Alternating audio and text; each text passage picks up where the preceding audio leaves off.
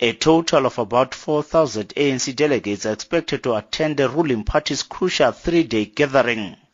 Issues like the state of the ailing economy, high unemployment and poverty rates are expected to top the agenda. The looming massive job losses within the mining and the manufacturing sector has sent a negative signal to prospective global investors.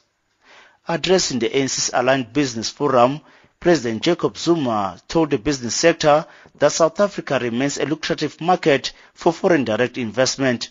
One of the problems we do, in our view, we are very critical of ourselves, at times overcritical. When you meet people outside the country who envy to be South Africans, you almost get some fresh air.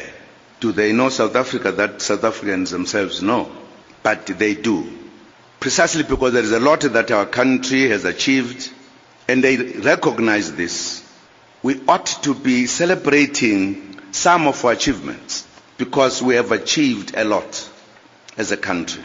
The successes that people speak about outside, they are less spoken about inside the country. President Zuma has urged South Africans to embrace their success on the domestic and international front. We always learn in the ANC. We take advice, but we always say whatever you advise, it is adding, enhancing to our correct policies, because our policies are correct. We are an organization of the people.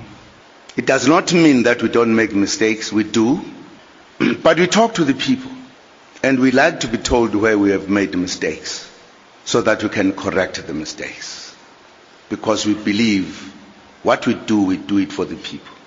The NGC will be a report not just to the ANC, but to the country. What have we done?